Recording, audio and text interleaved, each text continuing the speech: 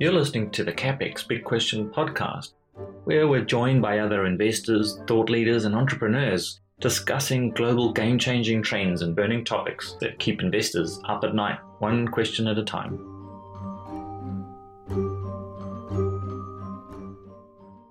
Hello, and welcome to this special episode of the CapEx podcast. For regular listeners who are at this point wondering what's happened to Chris's voice, let me just assure you that this is not Chris. My name is Lucas. I work with Chris deep in the bunker of the Capitalist Exploits headquarters, and I've hijacked the podcast this episode to bring you a special show full of premium content taken from our Insider program. Yes, we thought that it's about time to share some of the highlights over the last year, so this episode we've got some content for you that is taken from the monthly webinars we run for our Insider members. Now, as members will know, this is just one small component of the Insider program, but we had some great questions being answered, and the conversational format really comes across better than writing huge, lengthy blog posts. So with all that said, sit back, relax, and let's dive straight into these questions posed by current members that Chris has answered. We start the episode with a beauty.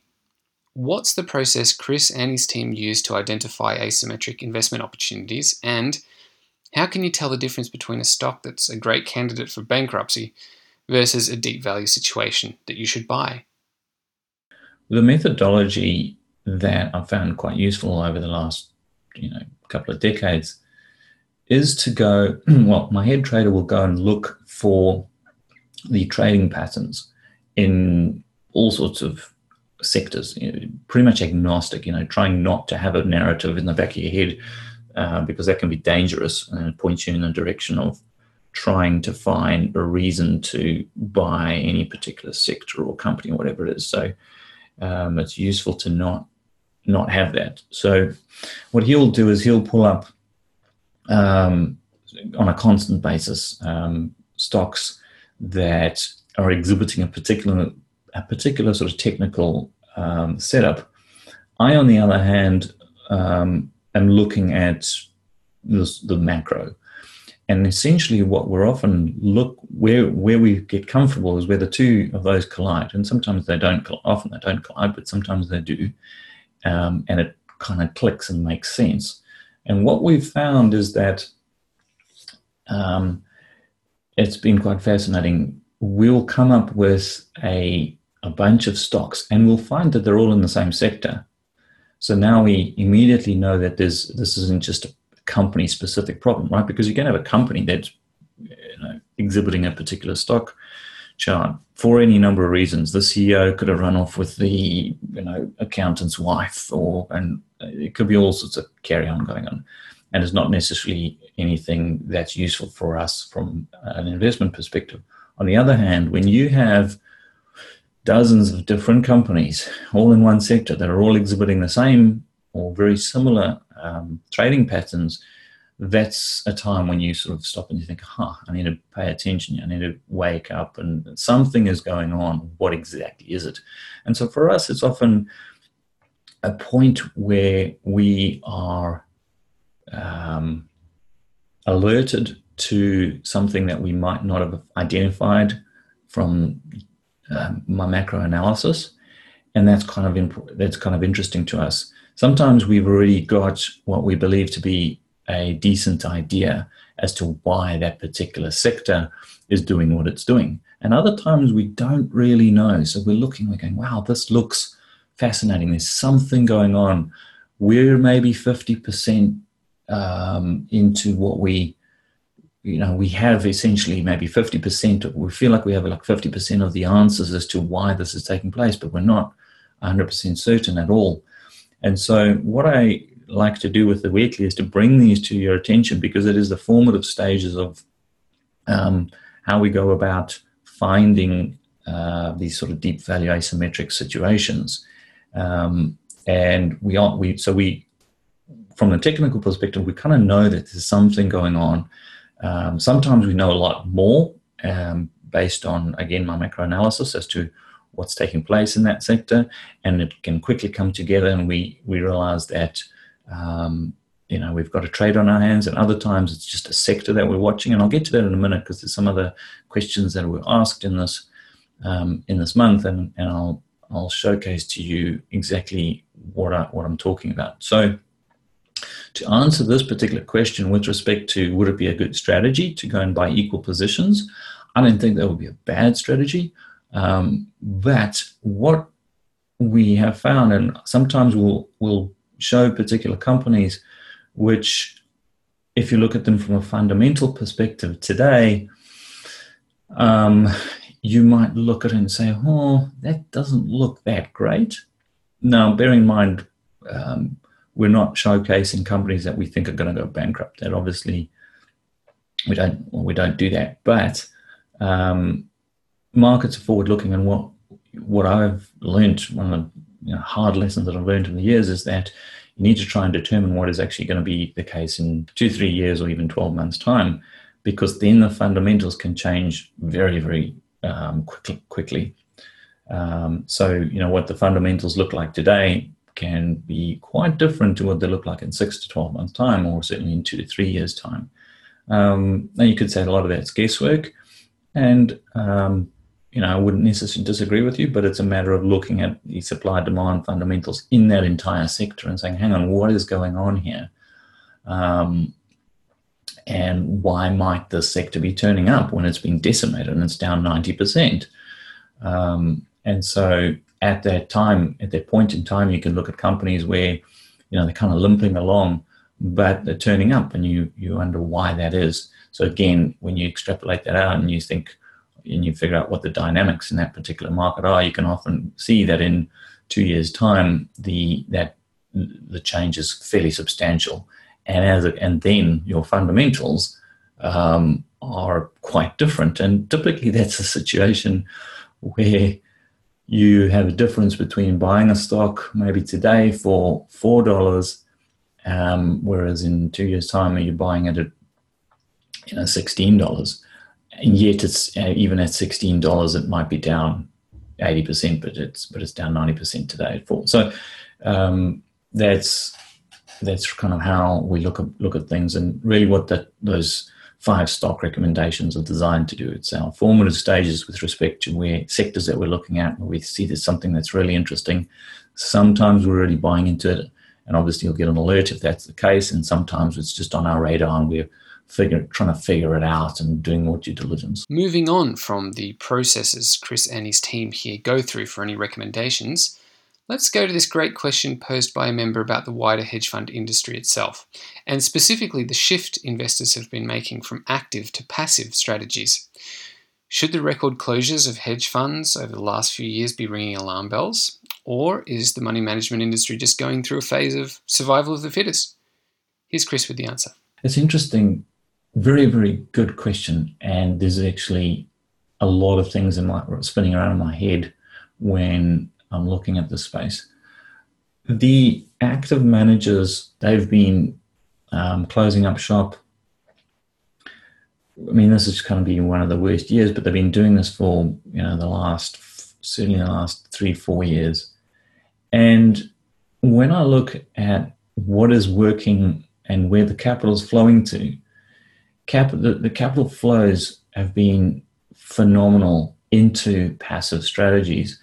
Now, one of the best strategies essentially since QE came out and since post GFC, one of the best strategies, if you wanted to make money, has essentially been selling vol. So, and that's essentially what a lot of the passive, it's indexing, low vol ETFs. I've written about a bunch. You can go and Google on my site, and you can pull up some of the articles I've written about it. But those strategies have been performing really, really well, and volatility has just been crushed. It's gone down and down and down and down, and a large portion or a large blame can be placed on the central bankers and their desires to suppress rates. And the suppression of rates has created an environment where vol is always falling. And it's an unusual environment. It's not normal, where if you would have market forces acting on their own without respect to intervention from governments, it's not normal. In that environment, if you're an active fund manager and you're going after, shall we say, normal strategies that have worked pre-GFC, you've had a really, really tough time. And the other thing that has taken place, and I've seen this a lot, is many of those active fund managers have completely changed their strategies, and they've essentially gone into and doing the same thing that the passive strategies are doing, and they're doing it for survival, because on a quarterly basis you got to report to your LPs, and your LPs turn around and go, "Hey Chris, you're doing shit. What are why should I invest with you? I'm pulling my money out." And so unless you've got permanent capital or trusted capital, after one quarter where you've not beaten a benchmark, they pull their funds. And this has been happening to some of the smartest, best investment managers out there. So what I believe is, you asked the question, is this raising alarm bells? Hell yes. When that coordination on central bankers goes away, and I've been making the case that this is going to take place for political reasons, geopolitical reasons, that environment changes really quickly. So,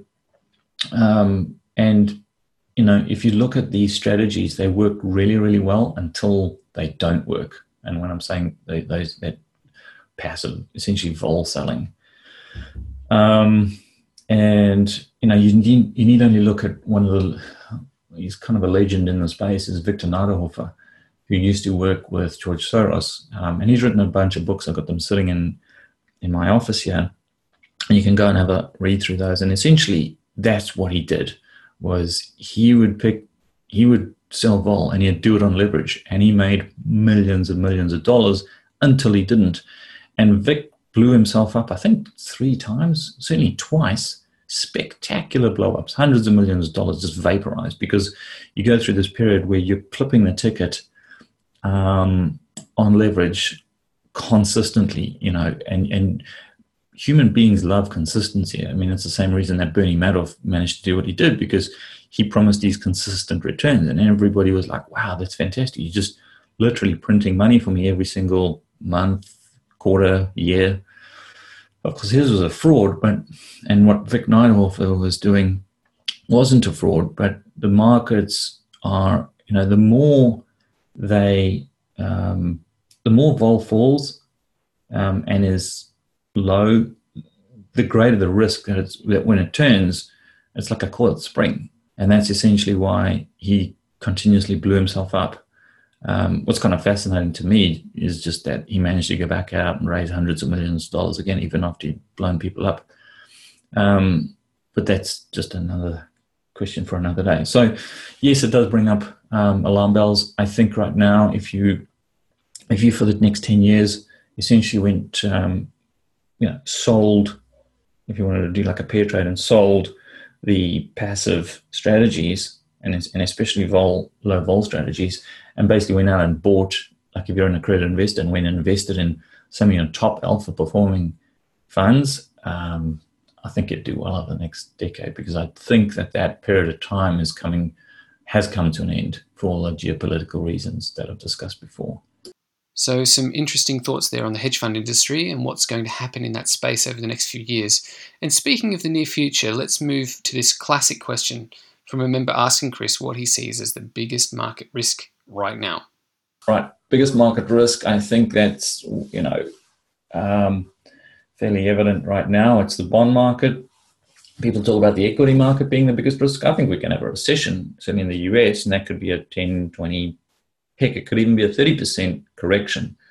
But if you look at asset allocations around the world, it's absolutely plain to me that the bubble is in the sovereign debt markets. So that is the biggest risk. It's risks I've talked about before. I think there are a multitude of different reasons whereby that is ending. It's political fragmentation. It's just pure mathematics of this stuff, but that's been the case for 10, 15, 20 years. And anybody making that argument has actually been wrong, dead wrong. And so I'm quite lucky that we've sort of held off. And the flipping point in our belief is that it's actually one of political change, which changes all of the central bank policies and so on and so forth. And I've spoken about this before, but I think that's the biggest market risk, is the debt markets. And then really what you've got to look at is the knock-on effects of that. What happens with higher interest rates, with inflation, which has been something that people have not been accounting for a long time now, and it's completely out of the modern lexicon. So I think that's the biggest market risk. Yes, no surprises there to anyone familiar with the blog or our thoughts on the bond market. The next question is on the topic of managing your cash allocation in your portfolio. And it stems from the idea that a lot of investors don't really give enough thought to the cash they're holding in their portfolio, electing to go with their local currency by default. Specifically, this member wanted to know Chris's thoughts on which currencies to allocate the cash portion of your portfolio to. Again, I'm back to being a dollar bull. I think that the dollar's relatively undervalued right now. And, I get it.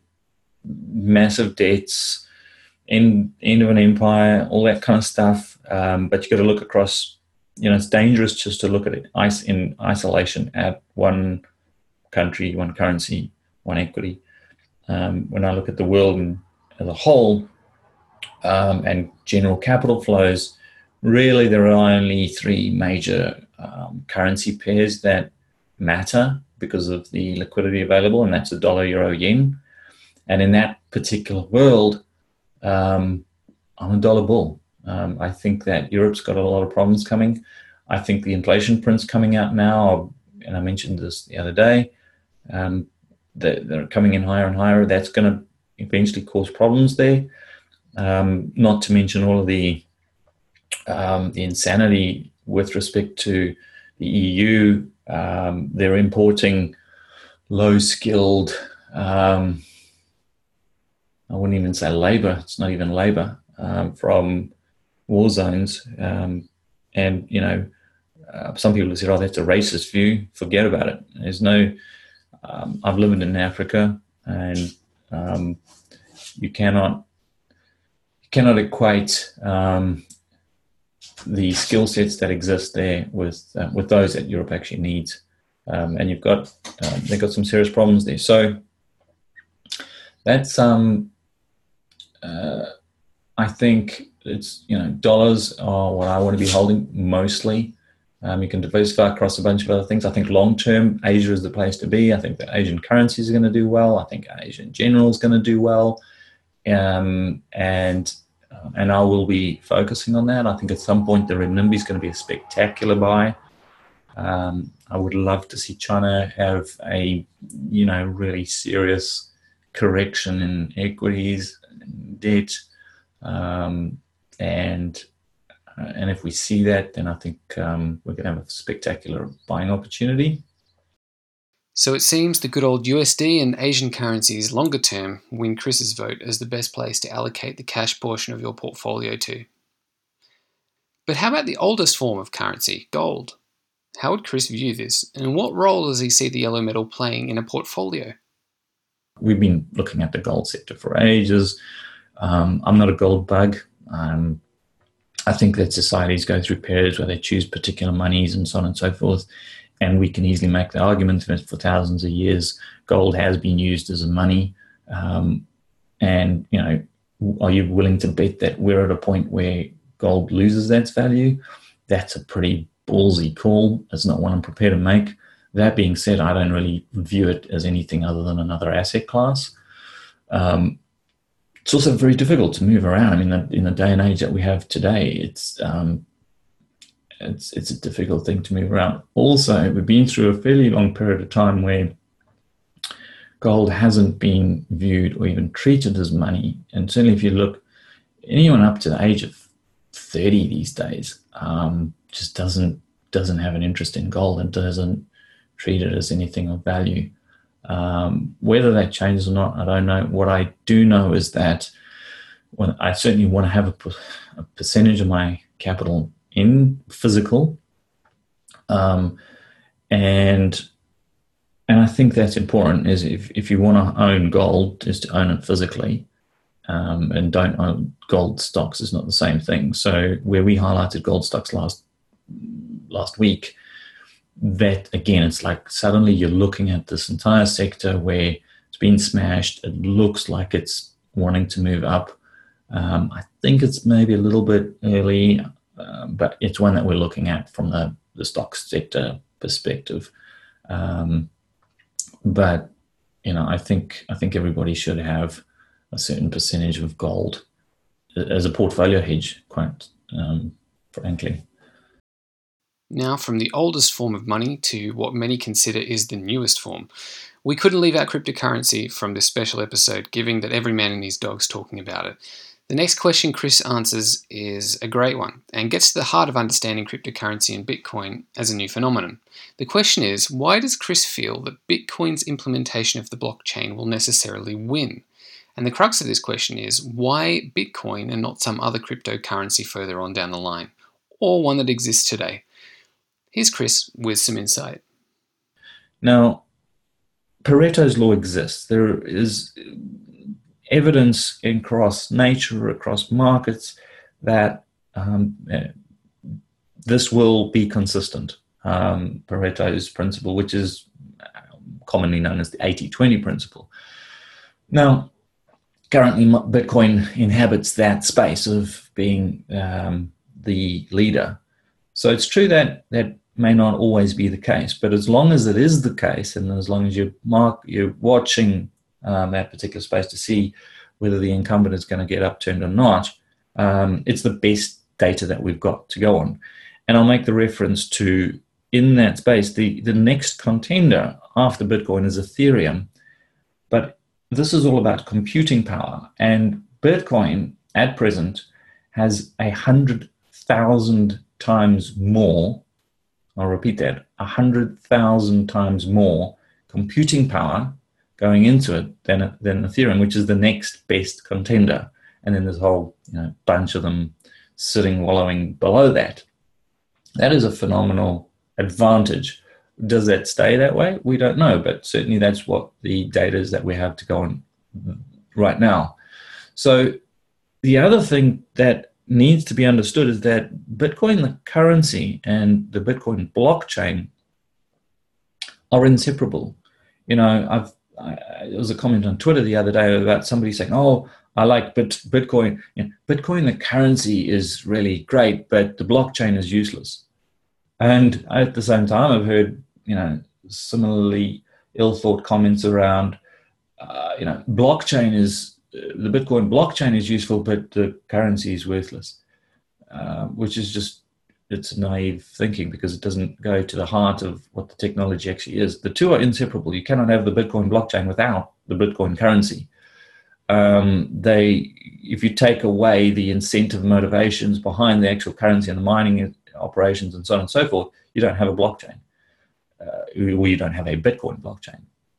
And so the two are inseparable. As long as they're inseparable, they will be interconnected. And the use of the Bitcoin blockchain is what I'm interested in. As long as the use case scenarios and those that are being implemented and used on a daily basis continue to grow as they are, then the Bitcoin currency that is attached to it will continue to have increasing value. Now, at the moment, we have this plethora of other currencies, old currencies, and not just old currencies, but tokens and what are called ICOs, which are initial coin offerings. They're all three different segments. So you've got old currencies, you've got initial coin offerings, and tokens, different things, but they've largely been lumped together. And there's certainly a lot of evidence that the participants in those markets don't understand what it is that they're participating in. And it certainly looks like a bubble in those spaces. I kind of think that we're in a similar phase to that, which was the internet was in the sort of 96, where it was, pre-massive blow off. But at the end of the day, the internet survived. It still exists. It didn't go away.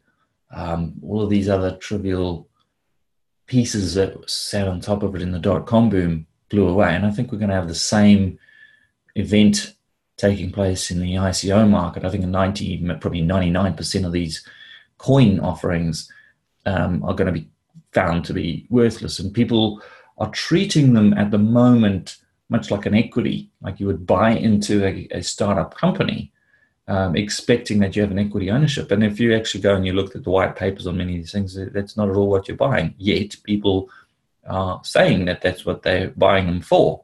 So that's a problem. And it's a problem that can only be resolved in pain. So this is all very good. I think this is a wonderful setup because it actually allows for these geeks, if you will, that are sitting in the back room eating their Cheetos and drinking the Red Bull to build out a lot of this infrastructure. And they can do it because money is being thrown at them. And that's a wonderful situation because it allows for them to play and to test and break things with almost no consequence to, the consequences that most of us have in our businesses, in this business that I'm running here. If I provide shitty, worthless information, eventually the business will go away. The dynamics of the marketplace exist. And but if I had this massive groundswell of people that, for whatever reason, decided that Insider was a fantastic product and they sent me millions and millions of dollars, I could play around with that and I could do all sorts of things. Now, that's really where the marketplace is at right now, I believe. And I say that this is a good thing because it lands up building the infrastructure for what comes tomorrow. And I think what comes tomorrow is a completely different financial infrastructure, which incorporates ICOs and token offerings and all these sorts of different things. But there's a phase that we need to go through before we come out of that. And I think that, I'll give you a quick analogy. I don't want to spend too much time on this, but I think it's important to cover it. If we go back to the reason that I can communicate with you today on this platform, which is called Zoom, but there's dozens other, there's Skype and there's, Twitter, and there's just all of these various applications we can communicate on in all sorts of different shapes and forms at a cost approaching zero. The reason that we can do that is actually because of the dot-com boom. That boom allowed for infrastructure to be laid.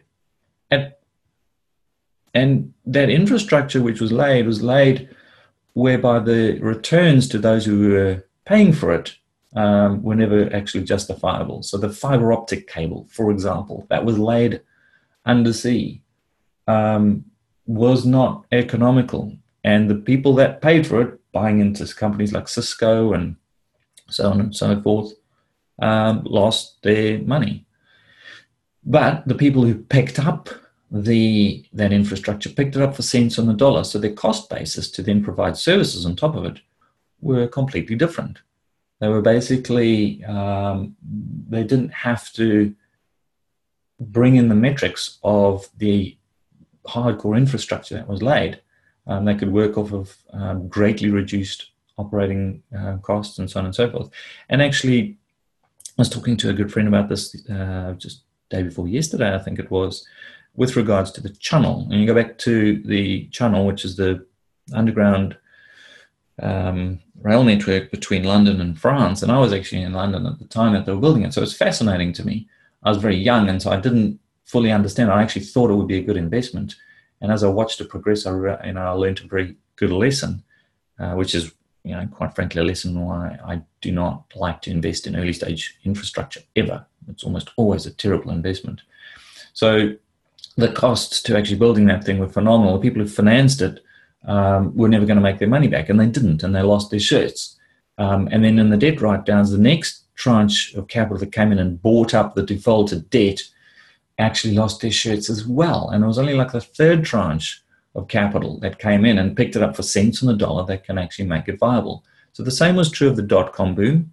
And I think that we're going to have the same being true of this financial infrastructure that's currently being built, Bitcoin being at the top of it. And that will mean that there's probably going to be a lot of pain coming.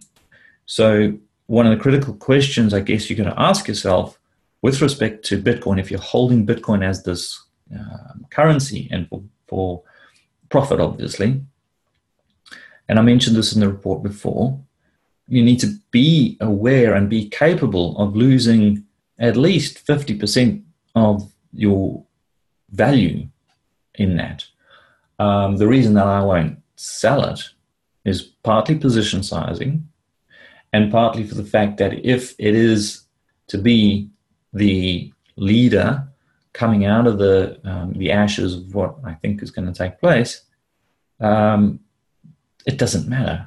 It really doesn't matter because the value of it could easily be $10, $20, $50, $100,000. So that gives me asymmetric reward potential. If I'm holding it today at $2,500 and it goes back to $1,000, I'm not going to care, provided that all the metrics, all the use cases continue to function. And I might have to wait 5-10 years for that, and then I'm okay with that because if that does take place and it does land up being the leader in that particular area, it's going to be worth a phenomenal amount of money. That was Chris with his thoughts on why, at this stage, Bitcoin is likely to prevail as the leading blockchain and cryptocurrency. Members have also been keen to know more about Chris's background, given the capitalist exploits Insider provides such a wide array of sectors and trades. Here's Chris responding to a member's question about what he specializes in. What I've found I've been good at is identifying big trends. And the cool thing with trends is that, if you get on the back of a trend, you can cock up and still make money, because it's the old rising tide lifts all boats analogy. So for me, that's kind of more important than, you go after what you're good at, your own, little niche, if you will. And so the trend side of things is if I was going to identify anything, and the way that I've executed on that has been many, many different ways. I've, run businesses, for example, where I've gone out and I've bought assets and done particular things where I felt that trend has been my friend with respect to just trading stocks and equities and bonds and things of that nature. My speciality isn't in actually stock picking, which is why I get a team of people who can help me on that. It's more around trying to understand, behavioral psychology and how capital shifts around the world and why. So there you go. The trend is Chris's friend. Now, lots of members with us ask the question, how should I build a portfolio for the next 20 or 30 years? In this world of constant information bombardment and investors expecting quicker and quicker returns, what's Chris's view on positioning for the longer term, where the big money is to be made? Here he is again with some great thoughts on portfolio structuring for the longer term. And this one comes with some names we've had to keep confidential in case you hear any glitches. I try as best as I can to look for major trends which have got longevity to them. We're not day trading here. So almost none of these trades that I'm putting in front of you are ones whereby if you bought them today or you bought them tomorrow or next week, it's going to make any meaningful difference across the timeframes that we're looking to hold these things. We're looking for massive returns over an extended time frame where we can get in as cheap as we can into unfolding trends and make massive home runs over the next decade. So as a consequence, timing isn't as important as you might think. And quite a good example, so for example, is up some 30, 35, 40% in the last few months. Now, that's a good return. Most people would look at that and say, that's a fantastic return. But over time, what we're looking for is multiples. We're looking for 5, 10x returns.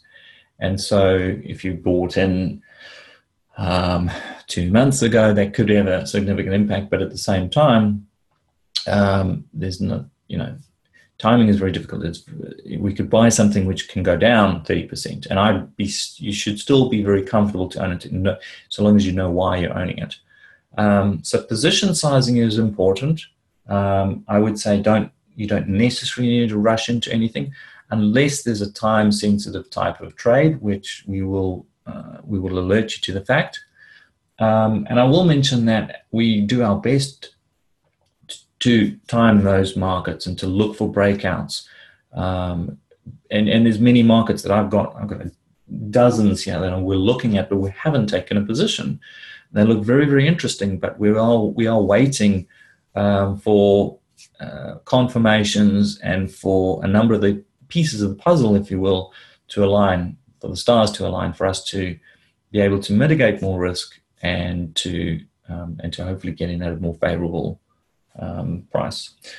And speaking about risk, members have also written to us saying, yeah, we agree with your views and they're very convincing or whatever, but there's also the element of chaos that comes into investing in these asymmetric opportunities. What happens, for example, when a government takes unprecedented action, or there's a natural disaster that changes an entire industry, or war, or you've simply overlooked something in your thesis that comes back to bite you in the bottom, etc. How does Chris, as an investor, deal with these unknowns? This is a short answer, but a great one. The reason that you position size is for all of the reasons. There's dozens of puzzle pieces, and you take a position when sufficient, in your mind, a sufficient number of those puzzle pieces form to present you with an asymmetric opportunity. That doesn't mean that opportunity is necessarily going to work. It just presents you with a good mathematical probability. And by position sizing accordingly and only taking maybe 5% in each of those types of themes, that's how you mitigate some of these risks, which are risks which are unknown. Does a government come in and do X, Y, Z? Does a war start? These are things which we as best as we can, we'll try and identify them, but you can't necessarily, kiss all the girls. And finally, we have one last question, still on the topic of more traditional or boring asset allocation. What does Chris do with the rest of his portfolio that isn't allocated to the recommendations found in the Insider portfolio? It's across asset classes. I use a very similar methodology to that which I'm doing for Insider in terms of looking where relative value lies. So as a consequence, Japanese equities looks quite favorable to me. So I'm overweight on that side of things. I do believe that we, on a geopolitical basis, we are going to quite likely see capital moving into the US, even though the US is actually far from cheap. One could certainly not make the argument that it's a deep value situation. So I prefer just simply not to be short, because there's many, and look, I've got many very smart friends who manage far more money than I do, in the hundreds of millions and in the billions, who are short the US market. I don't think that, I'm not prepared to take that avenue. When I look at the forest as opposed to the trees, it's a difficult trade for me to make, to be short the US market. If I look around the world, the biggest bubble lies in fixed income. It doesn't lie in equities. So when we look at equity valuations, we need to take into context where capital is sitting on a relative basis as well. Because when that capital moves, it has to go somewhere. Some of it almost certainly will move into equities. And so I think it's a bit dangerous to be short equities. But, where you're looking at boring types of investments, I'm looking at a healthy mix of solid equities globally. I will rebalance. I keep it quite boring. I'll rebalance occasionally depending on asset moves around the world. But like I said, I'm overweight Japan. We've been somewhat overweight Europe for a while. That's worked out pretty well. Increasingly, actually, there was a conference just held a couple of weeks back, which I didn't attend, but a bunch of my buddies did over in Cayman. So it was about 22 people, all incredible intellectual power in the room. And what was interesting was that everybody was long Euro and long Europe. I think that's got a bit of a trade, and that's been our positioning, as you'd well know, for at least a year now. I actually started Insider less than a year ago, but that's certainly been the positioning. So, and again, it's worked out relatively well, but I think there's still more juice in that particular orange. But yeah, it was very fascinating to actually see that, there was massive consensus, and that does worry me a little bit. But, look for companies that are not going to go away. Look for asset classes that essentially are mispriced and again aren't going to go away. Things like commodities, maybe not in the some of the metals which have been really run up, but soft commodities look really interesting.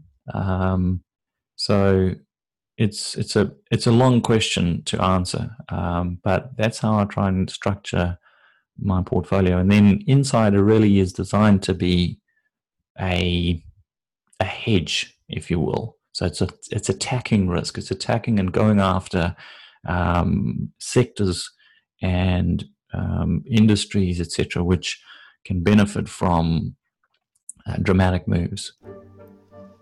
So that wraps up our special episode. I hope you enjoyed it and got a sense of the wide variety of things members are interested in when it comes to the webinars we provide.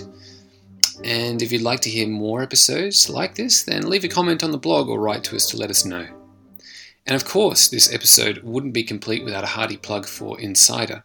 If you want to get access to the unique opportunities that Chris and the team invest in personally and recommend to our members, then join Insider by going to capitalistexploits.at, where you can sign up for a ridiculously fair price. And we even offer 100% refund if you don't like it.